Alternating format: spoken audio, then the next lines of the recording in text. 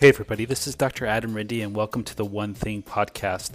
Today's episode is on endometriosis with Dr. Lara Briden, a worldwide expert in women's health disorders. We're speaking with her today about the perspective of endometriosis as a chronic inflammatory disorder rather than purely a hormonal disorder.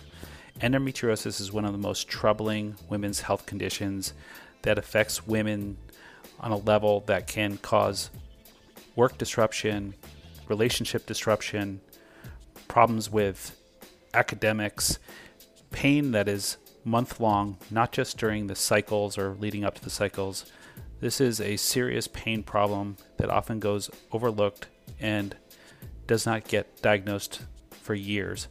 In today's episode, we'll learn some really good viewpoints of how to treat endometriosis from a chronic inflammation perspective, and Dr. Briden has a whole tool chest of resources and treatments and suggestions for people who are struggling with this.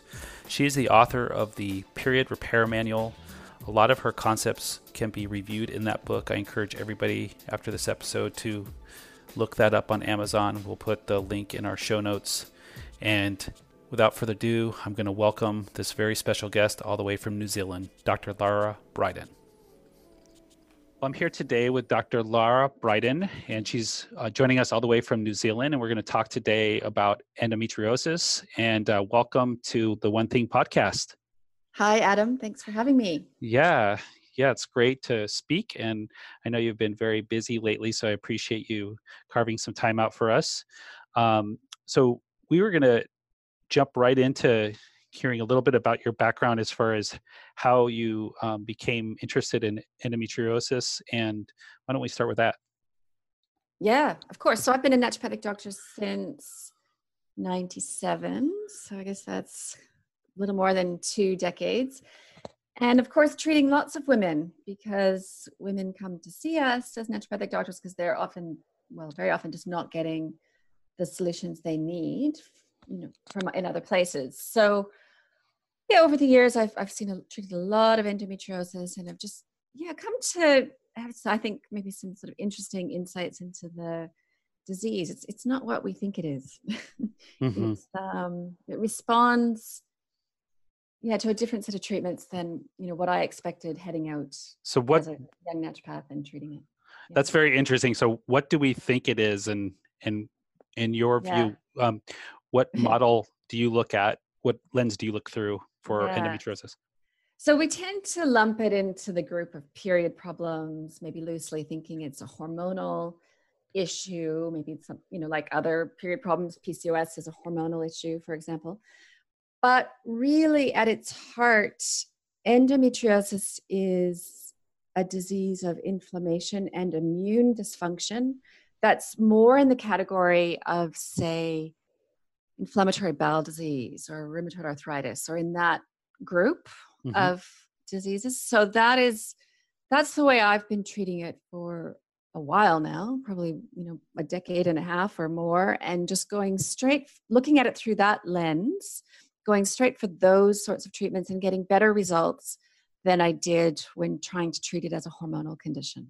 Okay, so previously it was more along the conventional recommendations would be something more along oral contraceptives, going that route to maybe stabilize hormones. And your approach looks at stabilizing or balancing inflammation in the body. Actively reducing inflammation, actively working on the microbiome and immune modulating treatments. And particularly lately I've been, in the last maybe 7 or 8 years, using more antimicrobial herbal medications, which we have, as naturopathic doctors, we have access to, some interesting treatments, antimicrobials like berberine and oregano oil and things like that seem to make quite a big difference with this disease. Okay, so let's kind of go into that a little deeper. So when I think about inflammatory problems, chronic inflammatory problems, I sort of look at, first, the conversation is around like Th1 and Th2 balance. Can we start with that and how that relates to endometriosis? We can. The big one there are abnormalities with the T cells in this disease. And actually where the main abnormality seems to lie is with something called the T regulator cells, or the Treg. And they're in charge, they're like the generals or the directors of the immune system, regulating the adaptive immune system and telling it when to attack and when to pull back. And there does seem to be something going on with that, particularly with the Treg cells in the pelvic cavity itself. So they're not behaving normally in women with endometriosis. There's a couple of studies that point to that. And so that can occur for different reasons. I think with any time the T cells are behaving abnormally, you also want to go upstream from that and think about what are the stresses that are affecting that. What is the immune system exposed to potentially that would be creating these abnormalities? So that brings us to one of the roots of maybe an inflammatory trigger that might be causing problems from the upstream view. Would that be the gut? Yeah, so there's some evidence that intestinal permeability, specifically exposure to the endotoxins of gram-negative bacteria, presumably coming from the gut and translocating into the pelvis, is a factor in endometriosis. It's always, with a disease like this, with any kind of immune disease, there's going to be a number of things that have to be in place, a number of factors, including, quite clearly with this disease, including genetics. So some women have a vulnerability, or I would say possibly with a few genes, but almost certainly with the immune system, where they are prone to developing this kind of active inflammation. Some women will just never get the disease, and really, no matter what happens, no matter what their hormonal balance, what their, the issues with their microbiome or exposures. So there's definitely, I think, from the research, it's clear, probably epigenetic changes from exposure to toxins that affect epigenetic changes in probably both immune and hormonal system. And then we have this factor of measurably higher levels of gram-negative bacteria in the pelvic cavity and the menstrual fluid of women with endometriosis compared to women who don't have it. And the assumption is that's probably translocation from the gut, because that's where we tend to have higher levels of gram-negative bacteria, especially with inflammatory bowel disease or SIBO. There's quite a strong link between endometriosis and SIBO. So that gives us a clue right there. Yeah, I took a course that you offered couple years ago, I believe, and you talked about the gram-negative bacteria with its signaling of LPS. Yeah. Can you sort of patch that together as far as the link between how that fits in with causing the inflammation somewhere that's potentially outside of the gut? Yeah, so the lipopolysaccharide toxin, or the LPS, that's from the cell wall of gram-negative bacteria, is very upsetting to the immune system. We know that in lots of conditions, actually, not just endometriosis, but we know that will create T cell dysfunction. It activates the immune system. It creates a lot of inflammatory cytokine production. So to measure, potentially measuring LPS is a way we can start to see that aspect of the disease. And of course, then there are lots of treatments we can use to try to actively reduce LPS as well, which is what I spoke about in that webinar, just all the different ways we can come at that. Right. So if I recall, it was, treating dysbiosis, or maybe a branch of dysbiosis called SIBO, like you just mentioned, healing the gut permeability issues. Yeah. And I'll just say conventional medicine is starting to look at this too. So there was recently a study where they made this rather startling discovery that a course of antibiotics in an animal study, that a course of antibiotics reduced the size of endometriosis lesions, actually actively reduced the disease, which is very intriguing. Not to say that every one of our patients has to go straight to antibiotics. That's not where medicine is at with it just yet, but it does start to give us some insights that we can perhaps come at it that way. Right. Well, I'd say if most people brought up these approaches with their their gynecologist or whoever's treating their endometriosis, they'd probably get a blank stare. Is that fair to say? Like, Yeah, they would. And on the topic of conventional treatment, because you mentioned the pill early on for this disease, and here's just a little piece of information about, evidence-based versus not evidence-based. I was just reviewing again last night the Cochrane collaboration review so that's the ultimate evidence-based test for treatments, and it was the Cochrane review of the oral contraceptive pill for endometriosis, and they conclude, and this is pretty recently, there's no evidence that it works, which is quite interesting because, of course, the pill is routinely prescribed as this attempt to, the pill suppresses the hormonal system. So this is the theory that therefore that will, suppress the disease, because the disease, endometriosis, is worsened. There's no question. It's flares, and it can be worsened with the ups and downs, the normal ups and downs of women's hormones. So I guess the thinking is therefore suppressing all those hormones is going to somehow fix it, but it really doesn't always work for women. I've seen that with patients. And so it makes sense to me that the science is not seeing a clear, effectiveness rate of giving the pill. okay. So when a patient comes in with complaining of pelvic pain, what clues you off as a clinician? Let's say you're sort of seeing a patient in a primary care mindset. What clues you off that endometriosis might be a problem versus another cause of pelvic pain? Yeah, there's a few clues. I have a blog post called "When Period Pain is Not Normal." I think first and foremost, it is the severity. So, and this is something as a society, we need to give the message to young women that severe and debilitating pain is never normal. And a lot of women don't know that. They've sort of been told, oh, that's just what it is to be a woman. You get these painful periods. And so they think, okay, I guess that's normal to be curled up on the bathroom floor and crying and having to call, the ambulance and go I laugh because that's what's happening again and again. Yeah. And so the message is to your listeners, to everyone, that is never normal. And so with my definition, I would define it in terms of number of painkillers. Like if you're taking a couple of, maybe sort of one or two Advil or something in a day, that's different. That's in the category of, okay, that's just a little bit of prostaglandin type period pain that usually will respond completely to natural treatments quite quickly.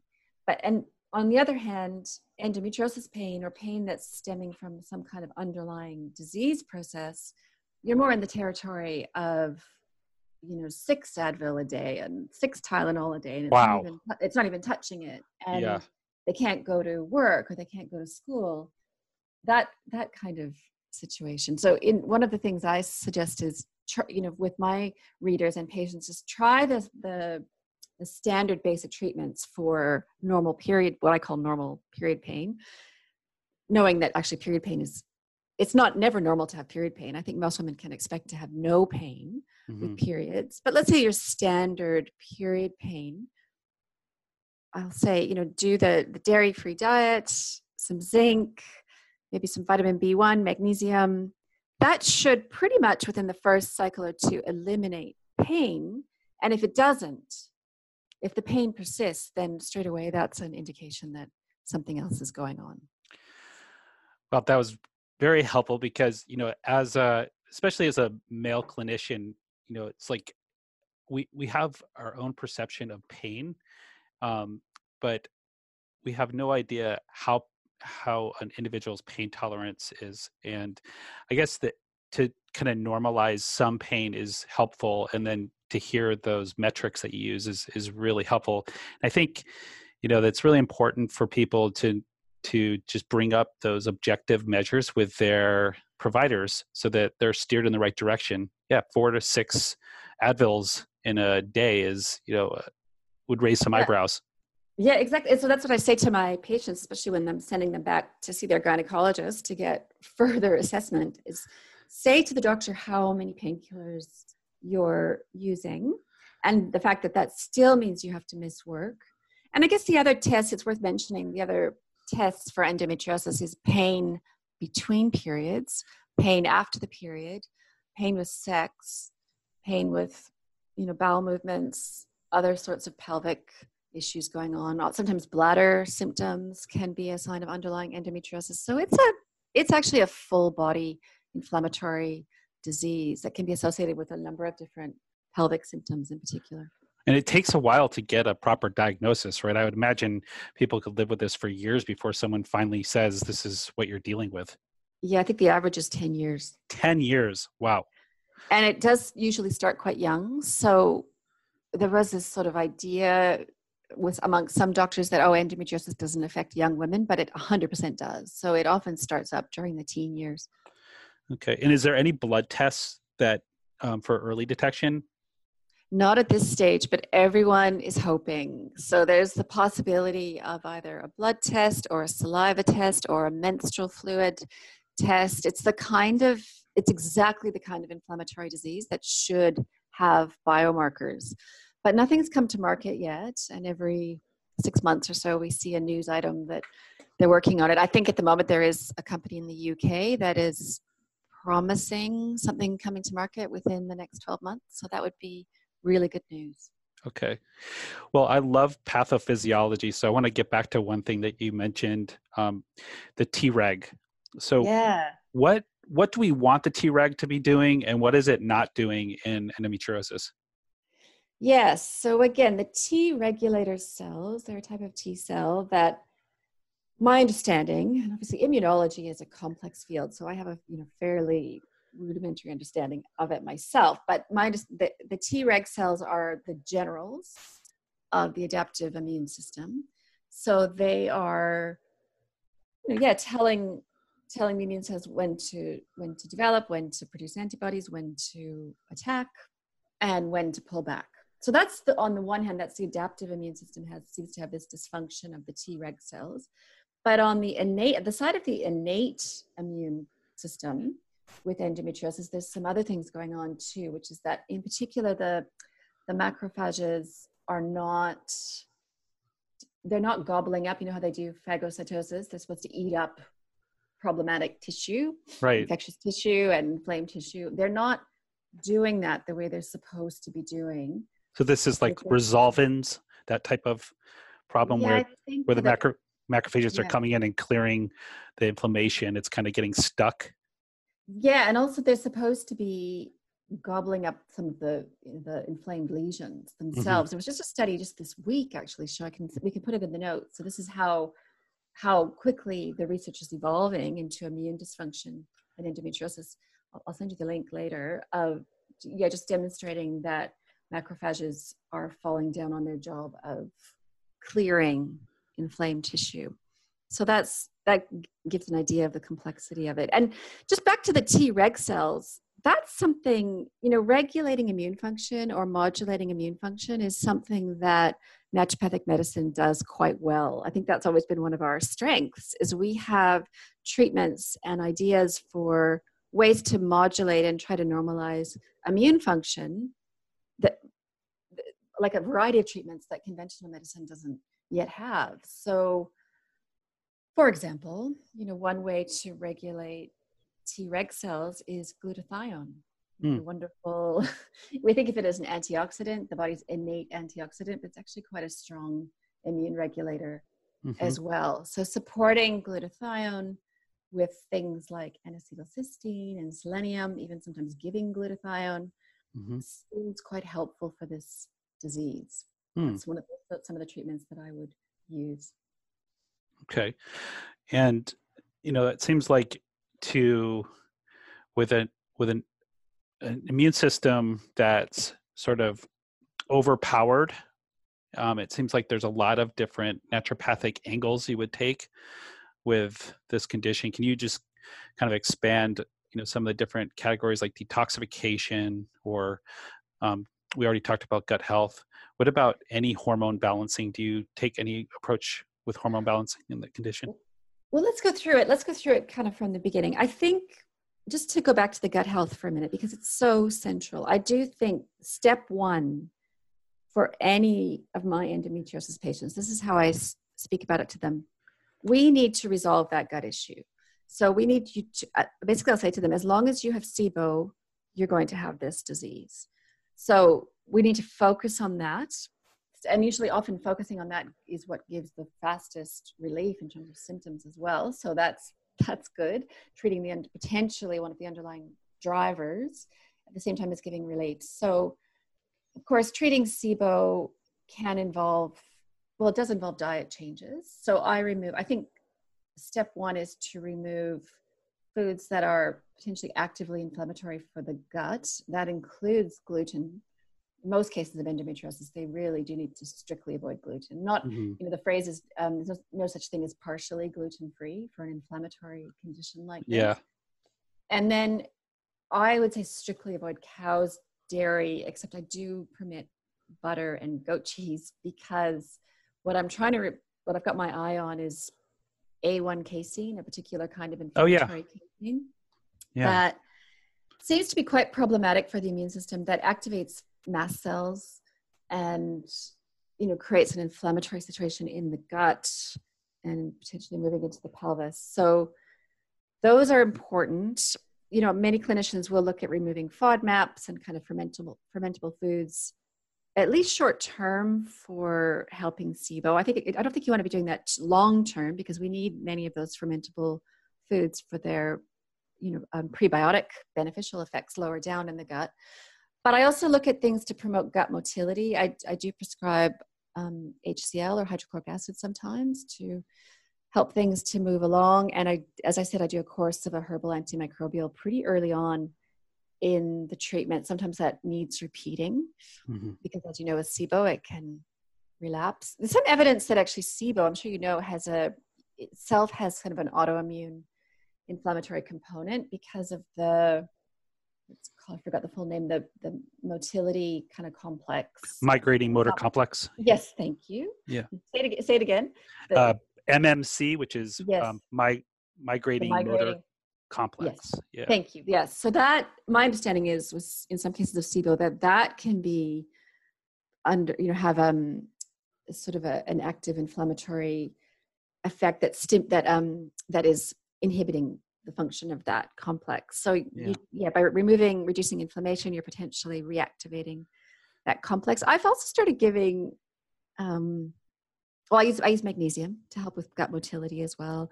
Zinc, vitamin A is really important for healing the gut lining and immune function generally. I've had my eye on vitamin A a bit more recently. It's interesting because way back 25 years ago, as a young naturopath, we used to give vitamin A quite routinely for immune issues. And then I sort of moved away from it, and coming back to it again is actually quite important for gut. Yeah, we used to see a fair share of HIV patients back when there wasn't as good management as there is now. Vitamin A was one of the staples of helping with HIV. Yep. Potentially, colostrum or lactoferrin, which of course is dairy, but it's the whey portion of dairy. So it's, as far as I'm concerned, it's the not inflammatory portion of dairy. So that can be helpful. And then certainly looking at different probiotics, we need to be careful because some probiotics I think can worsen histamine or, are not ideal for SIBO. So there's a lot of work to be done there. And I'll just say again, that can give immediate relief. Right. To the disease itself. Yeah, it's not complete relief, but certainly start to help. It's interesting. I really like this approach because, if you think about like inflammation as a faucet, if you were to say, well, this is an inflammatory disorder, let's just crush the inflammation and turn off the faucet, then obviously there's other problems that can come about. But this is more about sort of turning down the faucet. So it's just there's probably still some triggers there, but you're balancing it so that the manifestation or the outcome of that inflammation is less lesions, less pain. Yep. Yeah, you're dialing back the drivers of the inflammation. The thing about endometriosis, the lesions themselves that can be quite substantial. You can have quite a lot within the pelvis. They generate their own inflammation and their own hormones, actually. So that's why, arguably, with some patients, I am in the camp where I think that in some cases the excision surgery can be important to remove the lesions. So at the same time, remove or reduce the gut inflammation that's driving the formation of more lesions or the worsening of lesions. So that can happen sort of at the same time. And then at the same time come in with things to, as we spoke about before, support the T regulator cells, suppress inflammatory or reduce inflammatory cytokines. So that's when you start looking at things like N-acetylcysteine, selenium, turmeric, of course, is wonderful for this kind of disease process, curcumin, potentially glutathione. Yeah, that starts to give a broader picture of what I might be looking at. Vitamin D, to help with immune function. And then and only then, I do start to look at the hormonal side of things. So we can speak about that. I think from the hormonal perspective, there's two main considerations. One is that, yes, estrogen, high levels of estrogen are they're like gasoline on the fire of this disease, right? Estrogen doesn't cause the disease, but when the disease is present, it definitely worsens it quite substantially because it stimulates the lesions directly. It also affects immune function. So both progesterone and estrogen affect immune function in the way that, I'm sure many of you listeners know, estrogen is a driver potentially of inflammatory and autoimmune diseases, whereas progesterone is an inhibitor of those. So we can looking at this whole disease through the immune lens, we can see sort of a new perspective of a new way that the hormones could be influencing things. So we have the problem of excess estrogen, and then we'll talk about how you reduce that. And then we have the problem potentially of progesterone resistance. So my experience with endometriosis patients is they are making progesterone. Usually they're having ovulatory cycles, but not responding to their progesterone as well as they should. So there's potentially a few ways we can get around that. But the high estrogen, as you know, a big part of that is clearance through the gut. So that comes back to a second role of the gut, is that healthy metabolism of clearance from the gut and preventing and dealing with what's called beta-glucuronidase, which is as you probably know, is the bacterial product or enzyme that deconjugates and recycles estrogen. That's a big issue with the gut. Actually, what I'd like to see with gut testing, I don't do a lot of gut testing yet because I'm just not sort of happy with any of the options that are available to me as a clinician. But the gut testing marker that I think is quite helpful is actually measuring beta-glucuronidase, which I think you can do with some panels, measuring the quantity of that bacterial enzyme. Yeah, that's I've seen it on Genova's tests, and also the GI map has it now. Yeah. So you can downregulate that with the supplement calcium D-glucarate, which is also quite helpful for this condition and other conditions that are more hormonal conditions. And also just fixing the gut, reducing the production of that enzyme by addressing dysbiosis. Yeah. So can you pivot a little bit and talk a little bit about the progesterone resistance? Yeah, it's an interesting one. Unfortunately, I think there's some research to suggest that progesterone resistance is inherited as an epigenetic change from toxin exposure, potentially from dioxin exposure through multiple generations, which is very interesting. I provided a study or a couple studies in that webinar that you referred to. We can put that in the show notes if we want. So that's a little bit, on the one hand, that's kind of depressing because, that means that with this individual woman sitting in front of us, she's been set up to have this problem of progesterone resistance that is potentially going to be a little bit harder to overcome.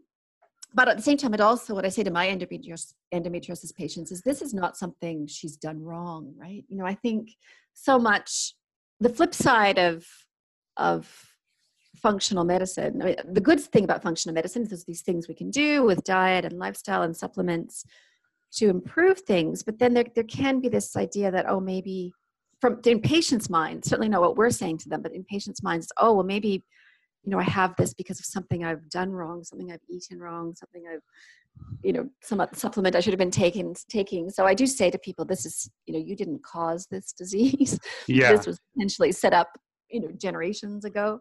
So, which is helpful. I think that's important. So, but definitely. back to, how do we address it? Yeah. Well, let me just ask you a question about progesterone resistance. So Yeah. how would you know that's taking place? Is there a way that like a hormone panel would look, or is it certain symptoms that someone would have, or Yeah. both? At this stage, I don't think there's a way to assess that clinically. In the research, they assess it. I'm thinking, I'm not sure what they're doing exactly in the labs, but they're able to measure, um, changes with the progesterone receptor. So just back to the progesterone receptor, there is a SNP, like a polymorphism of the progesterone receptor that we can measure as clinicians, that I've been testing with some patients. But that's different. Having the polymorphism would be different than having the epigenetic changes that the research is describing. So I don't know of a clinical way to measure that. I guess I'm at the point where I think almost by definition with this disease that is probably present, Hmm. some degree of epigenetic resistance. Yeah. So So yeah, I know you need to wrap up here for another meeting. So is there yeah, anything you could tell us about some actionable steps that yeah. we can do for progesterone resistance? Well, I do recommend potentially giving natural progesterone Okay. to the idea to, you know, overcome that resistance to some extent just by having higher levels of progesterone. Certainly giving progestins, the contraceptive drugs progestins, is part of the mainstream treatment or, helping to prevent this disease. So they give, the hormonal IUD, which is levonorgestrel, that's the progestin. Visan is the brand name. I'm forgetting the name of that progestin drug. But in my experience, giving progesterone, usually orally or sometimes vaginally, that's the micronized progesterone, body identical progesterone, can be quite helpful. And it's better than progestins, I find, in that it doesn't have the mood side effects of progestin drugs. Progesterone itself, it's quite sedating. That's why you give it at bedtime, Hmm. but it doesn't it's not linked with anxiety and depression the way progestin drugs are. Right. And there's a really great section in your book, which I'll ask you just to kind of share a little bit about that here when we close, that talks about the progestins, and I really learned a lot by reading that section. Sure. So, yeah. Well, if you could just give us a few take-home points, and then tell us a little bit about how people can find you and anything you're up to these days, which you would like us to know about. And Yeah. Yeah, sounds good. So my takeaway for endometriosis is, number one, debilitating pain is never normal. So everyone listening can help their clients and patients to, to seek the help they need. Number two, I just want a chance to mention this. Pain, pain is not a symptom of the hormonal condition PCOS. I mention it, it's a whole other topic, obviously a whole other podcast probably, but I just mention it because so often, young women are given an ultrasound test to try to sort out what's going on, and then the doctor sees polycystic ovaries and thinks, "Oh, that must be the explanation." That's polycystic ovaries are never the explanation for pain. So it's important to look beyond that, and just try to assess for endometriosis clinically or with palpation, or hopefully one day a non-invasive test. And then I guess the other takeaway is to really shift perspectives, kind of lateral thinking here. Look at this disease through the lens of a disease of active inflammation and immune dysfunction with only sort of a secondary hormonal component. mhm. And hopefully and focus on SIBO if it's present, because it's really central to the condition. Yeah, so those are my takeaways. That's wonderful. Yeah, Yeah. that's really a view that feels solid and actionable too, Yeah. um, and also a commonality to a lot of immune or inflammatory issues. So we have a lot of experience treating people with these tools. Yeah, it's exactly the kind of thing that natural medicine can help with. So that's, what's so great about it. And just to give a sense of expectation, I mean, this disease does not just go away overnight. It's not that kind of condition. So what I might say to my patients, endometriosis patients, is, okay, let's put these things in place. I'm expecting 50% reduction in pain by the 3-month mark, something like that. When you're dealing with this amount of pain, that's actually quite a lot. 50%, you'd like to obviously get to 100% one day, but even to get patients to 50% better can change their lives. And always, being conscious that surgery might be appropriate. I don't think and they definitely don't want patient having surgery after surgery. So that, surgery side of things needs to be thought about carefully. Patients need to seek more information on having the surgery done properly with excision surgery, and coming in with the natural treatments, before and after that, to maximize the benefits. That's great. Well, this was so good. Thank you so much for doing this show with us and sharing so much valuable information. Like I mentioned, I want to hear just briefly, like, where we can get in touch with you, and anything that you're up to that you like, both people who are in the lay public and also just providers to know about your professional direction. Sure. Yeah. So everyone can find me. My blog, The Period Revolutionary, is at larabriden.com. All my social media is at Lara Briden. Twitter is my favorite for conversations. I'm also quite active on Instagram, just, replying to comments and sharing a lot of what I hope is, teaching material for the public about hormones and all sorts of period problems. I'm doing quite a number of lecturing this year, mostly down under, but I will hopefully get up to North America in the next 12 months or so to teach clinicians as well. And my book is Period Repair Manual. That's the main resource. So that's available everywhere, Amazon, all the usual places. Wonderful. Well, thank you so much. And I look forward to catching up with you down the road. Thanks, Adam. All right. Take care. Hey, everybody. Thanks for tuning in today's episode. It was great speaking with Dr. Briden. Please share this episode widely with your friends and colleagues. I'm trying to get the word out. We have a Instagram page called One Thing Podcast. You can also follow me on Instagram at dr.adam.rindy. And we're doing a lot of communication through social media.